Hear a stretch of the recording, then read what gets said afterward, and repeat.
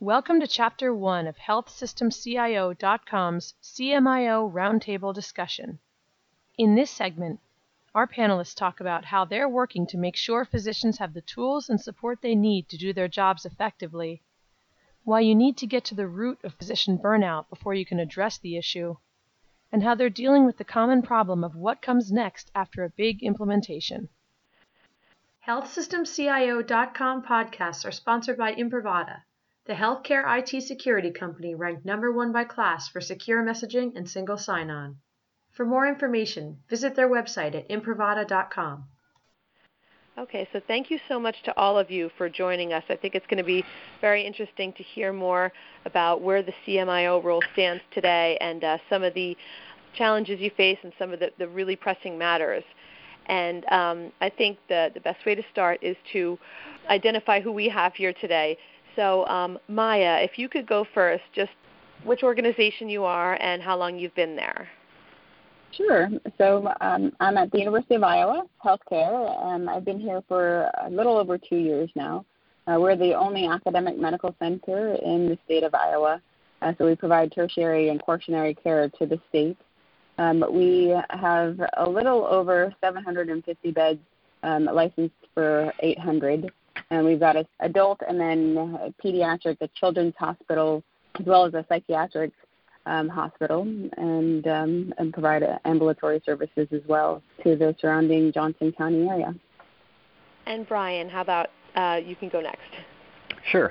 So I'm the CMIO at Rush University Medical Center in Chicago. I've been there about 2.5 years now. Prior to that, I was CMIO at Health East Care System in the Twin Cities. So I've had a little bit of culture shock going from a market where there is really only 3 players in town, each of which holding about 30% market share, and about 40 to 50% of all payment was value-based. And now I come to Chicago where there's really only one organization with even more than 10% market share, and literally 95% of the payments are in fee-for-service. And so I feel like I've gone into a little bit of a time warp coming to Chicago, but it enables me to take my lessons learned from a value-based market to Rush to help them look at how we're going to transition to that payment model. Okay. That's very interesting. And Stan, what about you? I'm with Intermountain Healthcare in Salt Lake City. I've been here 30 years this month, so I've been in this particular position as the CMIO for about 11 years. Intermountain has 24 hospitals and about 35,000 employees, about 1,200 IT employees, and I'm unusual, I think, in that there's also a Chief Health Information Officer. So my role has really been sort of more of a technical architecture strategy role, and the CHIO has been more of the role of system implementation, change management, communication with physicians, etc. So a little unusual maybe in both the size of our organization and the division of labor between two positions related to what would normally be a CMIO position. Okay, very interesting, and I'm sure we'll want to get more into that. And finally, last but not least, George. Hi, yeah, I'm the one of these is not like the others. I was the CMIO at the Children's Hospital in Omaha, Nebraska for, probably about 10 years, and then in 2010 kept the CMIO role and added the CIO role, and did that for another 5 years, and retired.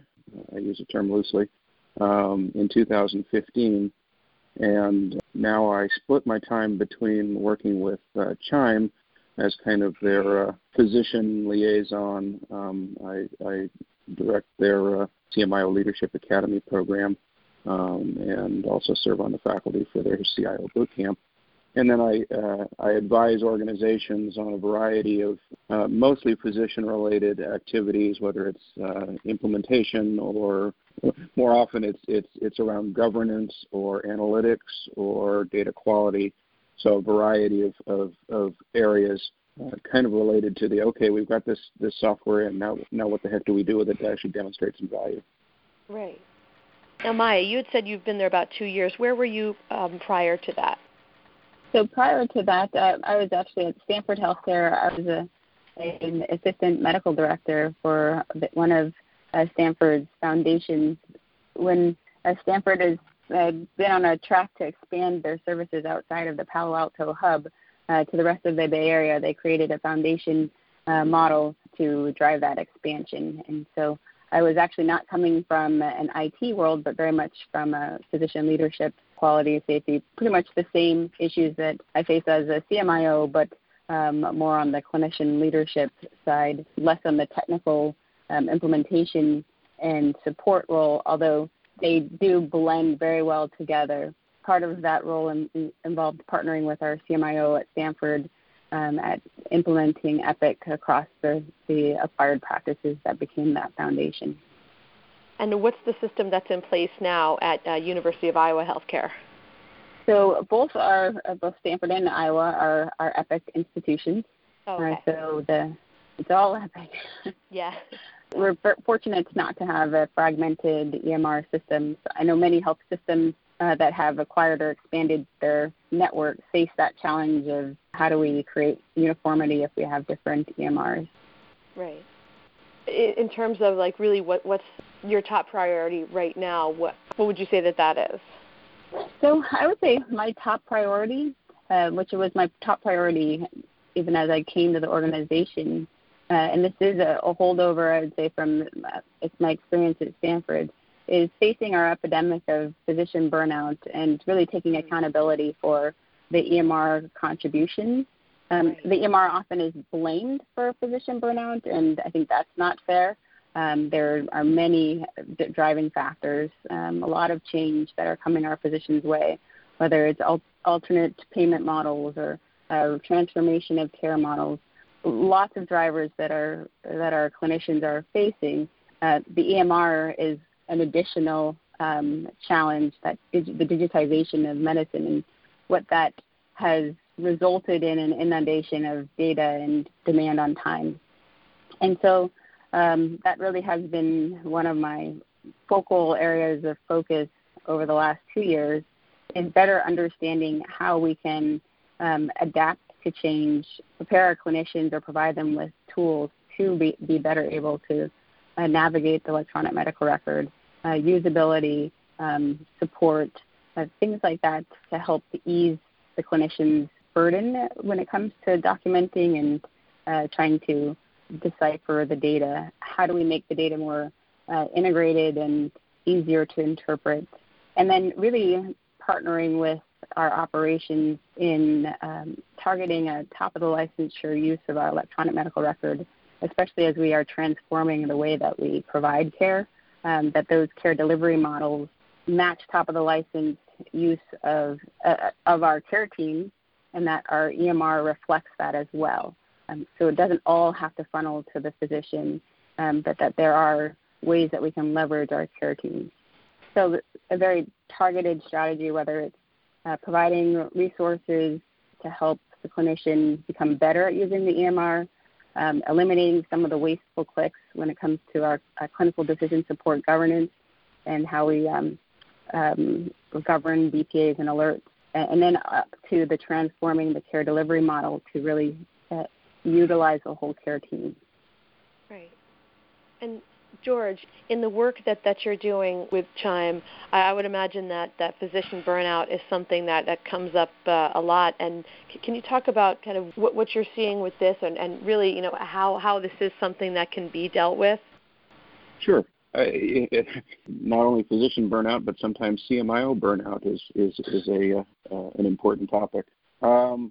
At the Leadership Academy, we approach this question really in terms of what are the leadership skills the CMIO needs to help manage through this.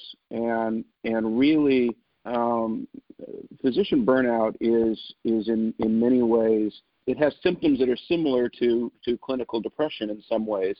in that it's driven out of a sense of powerlessness, that between, as Maya said, between the regulatory burdens and the documentation requirements and all of the external constraints that are placed on physicians today, they feel disconnected from the original mission of why they became doctors to begin with, and they feel more like cogs in a system as opposed to semi-autonomous professionals who are helping people. And so the focus needs to be on ways to, obviously, as Maya said, getting everybody practicing at the top of their license, so that needless work is not shifted to the physicians, and they're not becoming their own unit secretaries, for example. But at the same time, finding ways to reconnect them to the patients and to their coworkers and to their colleagues, so that they feel that they truly are part of a profession and a community, as opposed to isolated people sitting in an office someplace. Yeah, really. That's a topic that we're really seeing a lot of now more, and it's being brought to light, which is good to see. But it almost seems like in some points that everything that's happened with EMRs and implementations has made EHRs itself almost like a scapegoat for just having so much to do, having so much on their plates, and getting away from the patient care. And I think that's something that's probably difficult for leaders to manage. Yeah, well, I mean, to the extent that the EMR, the design of an EMR, it has to fill certain requirements. You have to provide certain levels of documentation. You have to jump through certain hoops in order to get things done based on the external requirements placed upon healthcare. All that means that from the end user, from the physician standpoint, the EMR is forcing me to provide this additional information and forcing me to click these boxes.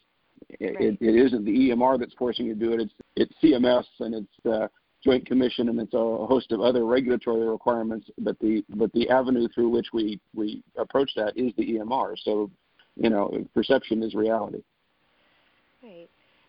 Now, Stan, at Intermountain, you talked about how it is certainly somewhat different being part of one such a large system, but then also one that has a CMIO and a CHIO. So one thing I would ask is, how closely do you work with the CHIO? Very closely. In fact, just recently, he became my boss. So, I'm under his direction. Until recently, I reported to the CIO, and the CHIO reported to the chief medical officer. So it was sort of a division between sort of the technical side and the clinical side, if you will, the direct patient care side. And so we work very closely together. As far as the division of responsibilities, is that something that kind of has evolved along the way, or maybe is changing, or is it pretty cut and dry between where those responsibilities fall? It's pretty clear. Mm-hmm. But, it has evolved over time. A lot of it is not probably as intentional a division as it is just based on my interests and abilities. I focused a lot of my career on interoperability, participating in HL7, working as a co-chair of the LOINC committee early on, part of SNOMED and the development of those coded terminologies. And so my knowledge and skills really have to do with architecture and infrastructure and interoperability. And if the personnel changed, I'm not sure that it wouldn't be consolidated in a different way. But, I think the thing that is maybe interesting and going on at Intermountain, and I think similar to others, we're just at the tail end of migrating from our legacy systems to Cerner. We've got one hospital left. Our pediatric hospital is left to go live. Some of the interesting issues around that, especially that pertain to my role, are what do we do next? And we now have to transition from the organization that was optimized for configuring and implementing the system and training docs and that sort of thing to saying, okay, how do we now enhance the system to make it useful and productive and to increase productivity rather than decrease productivity? And some of the ideas that come out. I mean, some of the leadership within Intermountain Healthcare think, well, we bought Cerner, and so we don't need medical informatics anymore. We don't need people who are knowledgeable because Cerner's going to take care of that. And right. And of course, I argue against that sort of vehemently because Cerner's a company. We've been happy. We think they're a good company, but they have different goals and different responsibilities than Intermountain Healthcare has. Right. You know, it would be, I think, the most foolish thing in the world to think that we would just follow whatever Cerner told us to do in terms of system architecture, of right. knowing which ancillary systems we should buy and interface as opposed to just using their standard product, those kind of things. And then the other thing that's become apparent is that there are lots of things that would improve Cerner's infrastructure. Now, how interested they are in doing that is not 100% clear.